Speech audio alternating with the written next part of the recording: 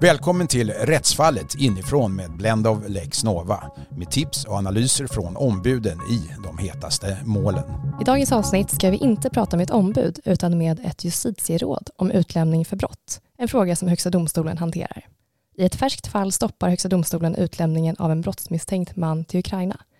Ett av justitieråden och referenten i målet, Peter Asp, berättar om bakgrunden till fallet. Bakgrunden är ju att Ukraina då begärde en person utlämnad dit för att de skulle kunna lagföra 2 brott som den här personen misstänktes för.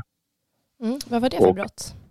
Ja, det var våld mot tjänsteman och våldsamt motstånd om man översätter det till svenska. Så ganska relativt alldagliga brotten då. Nej, men då är det så att eftersom personen i det här fallet då inte samtyckte till utlämning, då står i utlämningslagen att HD ska pröva om utlämning, så som det heter då i utlämningslagen, lagligen kan beviljas enligt 1-10 paragrafen i utlämningslagen. Och vilka är de generella förutsättningarna för att en person ska utlämnas? Ja, för det första så utlämnar vi inte svenska medborgare överhuvudtaget. Och sen är det så att när personen begärs utlämnad för lagföring, andra länder kan ju begära personer utlämnade för verkställighet av ett straff också, men det här gällde lagföring. Då gäller ett krav på dubbel straffbarhet, och det betyder att gärningen ska vara straffbar i både i den stat som begär utlämning och i Sverige. Men vi prövar huvudsakligen att den är straffbar också här. Och sen att den inte ska vara preskriberad, det är samma där. Vi prövar huvudsakligen att den inte är preskriberad här. Men skulle det stå klart att den är preskriberad där så får det också betydelse. Sen måste det i princip finnas fängelse i 1 år i straffskalan i Sverige. Men är det så att man utlämnar för ett brott som uppfyller det kravet, så kan personen också utlämnas för mindre allvarliga brott, så kallad accessorisk utlämning. Sen så får det inte vara fråga om ett politiskt eller militärt brott. Det finns särskilda hinder mot om det är politiska eller militära brott. Och det får inte föreligga risk för allvarlig förföljelse på grund av till exempel religiös eller politisk uppfattning. Och så, som ni har sett så får utlämning heller inte liksom på grund av personens rent personliga förhållanden vara uppenbart oförenlig med, som det heter i lagtexten, humanitetens krav. Det kan vara att personen är ung eller väldigt sjuk eller något sånt. Och sen ska det finnas i princip ett häktningsbeslut som är tillräckligt stöd för utlämning. Och i den delen så ser reglerna lite olika ut beroende på om Sverige har ett avtal med staten eller inte.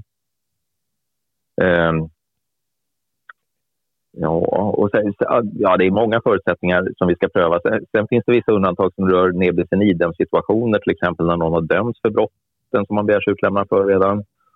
Och till sist då har HD, vilket inte direkt följer av lagen, tagit på sig uppgiften att pröva om utlämning är förenlig med eller skulle strida mot Europakonventionen och barnkonventionen. Yes, om vi ska gå in lite mer på det här aktuella fallet så börjar ni i domen med att ta upp huruvida det finns hinder på grund av förföljelse eller humanitära skäl. Kan du berätta lite hur ni såg på det? Ja, vad gäller förföljelse så krävs för att hinder ska föreligga då är man i 7:e paragrafen i utlämningslagen att det finns ganska konkreta omständigheter som pekar på att det finns en risk, och det räcker alltså inte med ett påstående som det inte finns något egentligt stöd för. Och i det här fallet gjorde vi bedömningen att det inte fanns tillräckligt stöd för att det skulle föreligga ett hinder enligt 7:e paragrafen. Och egentligen fanns det ingenting heller i hans personliga förhållanden som gjorde att en utlämning skulle vara, återigen som det heter enligt lagtexten, uppenbart oförenlig med humanitetens krav. Så att så långt så var det möjligt med utlämning. Och därefter så kommer ni in på den bestämmelsen som är central i målet, nämligen artikel 3 i EKMR. Kan du berätta lite om den bestämmelsen? Ja, den artikeln säger ju att ingen får utsättas för tortyr eller omänsklig eller förnedrande behandling eller bestraffning. Och den kan ju låta väldigt snäv, men den kan tillämpas på ganska mycket. Det kan vara olika typer av våld eller att man förvaras i riktigt dåliga förhållanden och så vidare. Och då är det ju så att som utlämnande eller utvisning, normalt är det så att man ansvarar liksom för det man själv gör mot personen, men i utlämnings- och utvisningsärenden så kan man bryta mot artikeln om det finns reell risk att personen kommer utsättas för behandlingstid med artikel 3 efter utlämningen. Ni säger i domen att det som primärt ska bedömas är den individuella risken, men hur bedömer man den? Ja, man kan säga att det där innebär ju att det är liksom inte genomsnittsrisken för en person som utlämnas till ett visst plats, utan det är risken för att just den här personen ska utsättas för behandling i strid med artikel 3. Och då kan det ju vara så att just den här personen löper större risker, till exempel därför att den har utfört handlingar som är riktade mot staten eller därför att den tillhör någon politisk minoritet som inte tolereras eller någonting liknande. I domskälen så nämns det att det har skett en positiv utveckling i Ukraina under 2010-talet. Och det här fäster HD avseende vid i ett mål från 2019. Vad är det här för utveckling? Jo, men man kunde under 2010-talet se att saker och ting gick framåt när det gällde rättsväsendet. Alltså man hade stora brister med fängelseförhållandena, korruption, tortyr i fängelsen och sånt där. Och sen blev situationen bättre under 2010-talet, även om det fortsatt fanns vissa problem med korruption och förhållanden i fängelse.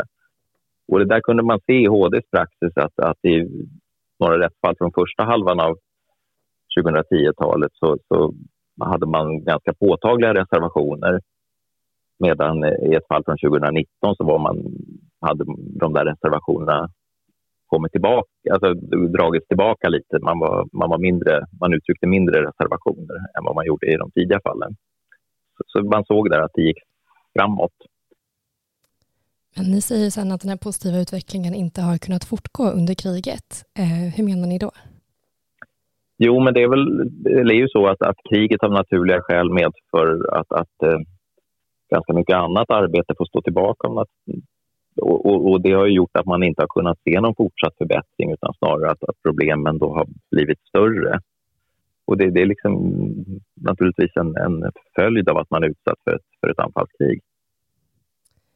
Varför får det generella läget i Ukraina så stort genomslag vid tillämpningen av artikel 3 i det här fallet? Det finns ju praxis från Europadomstolen som innebär att den generella situationen i ett land eller en plats kan vara sån att en utlämning skulle stå i strid med till exempel artikel 3. Men det är ju klara undantagsfall, och här är det väl närmast så att vi lägger samman den här generella situationen med det man har kunnat se om hur kriget har påverkat situationen för personer som är frihetsberövade. HD ger ju exempel på risk för övergrepp, exempelvis tortyr mot de egna invånarna. Är inte det en ganska kritisk bild av Ukraina? Ja, men man kan ju säga att vi ägnar oss ju inte åt att kritisera utan att göra en bedömning av hur situationen ser ut, och där bygger vi på olika rapporter och underlag som pekar på att det de facto har gått bakåt. Och sen är ju det till stor del något som går tillbaka på att man är utsatt för det här kriget. Och så att det är ju liksom ingenting som det är en följd av det här kriget, och det är väl egentligen ingen motsättning mellan att ett land å ena sidan kämpar för sin frihet och samtidigt har under de förhållandena svårare att säkerställa att allt fungerar som det ska. Det är väl snarare så att det är en ganska naturlig följd av det man är utsatt för. Och hur påverkar det faktumet att den som ska utlämnas skulle hamna mitt i ett krig bedömningen? Alltså, som jag var inne på lite grann, så är det en av de två huvudsakliga faktorerna som vi tar hänsyn till när vi kommer till slutsatsen att en utlämning skulle stå i strid med artikel 3. Det är det faktum att det pågår ett fullskaligt krig, och det andra är ju att det påverkar då situationen för de som är frihetsberövade. Är det här det slutgiltiga beslutet nu, eller finns det någon möjlighet för regeringen att fatta ett annat beslut i den här frågan? Nej, när vi säger nej, då är regeringen bunden av det. Låt vara att det kommer inte riktigt lika tydligt uttryck i utlämningslagen när vi säger nej med hänvisning till Europakonventionen, så vi säger nej med hänvisning till själva lagstiftningen. Däremot om vi säger ja, så kan regeringen i princip säga nej vid sin bedömning. Men då kan det vara så att det finns en skyldighet att utlämna ett utlämningsavtal, så det är inte säkert att regeringen kan säga nej då alla gånger. Och slutligen, finns det andra länder dit utlämning inte sker på grund av den liksom generella situationen i landet? Så vitt jag kan överblicka så har vi inte haft något som helt påminner om det här med liksom den allmänna situationen. Och jag tror heller inte att vi har sagt nej på något mer liksom generellt plan till ett visst land, utan även med länder med stora problem så blir det en bedömning i det enskilda fallet, och är förhållandena annorlunda nästa gång så skulle det åtminstone i teorin kunna bli annorlunda. Så att vi tar ställning så att säga när vi gör bedömningen, och sen får man titta på det nästa gång hur det ser ut då. Ska man tolka den här domen som att utlämning till Ukraina inte kommer att ske på grund av kriget nu? Ja, jag tror man ska se det som så att om det skulle dyka upp ett nytt fall så kommer man att få göra en ny prövning av hur situationen ser ut då. Men det är klart att om risken att hamna i och bli frihetsberövad är lika stor, och det är så att man ser att kriget pågår med samma intensitet och risken för de som är frihetsberövade är likartade, då kommer det att ligga väldigt nära det här. Det sa Justitierådet Petter Asp. Rättsfallet inifrån är tillbaka med ett nytt avsnitt om 2 veckor.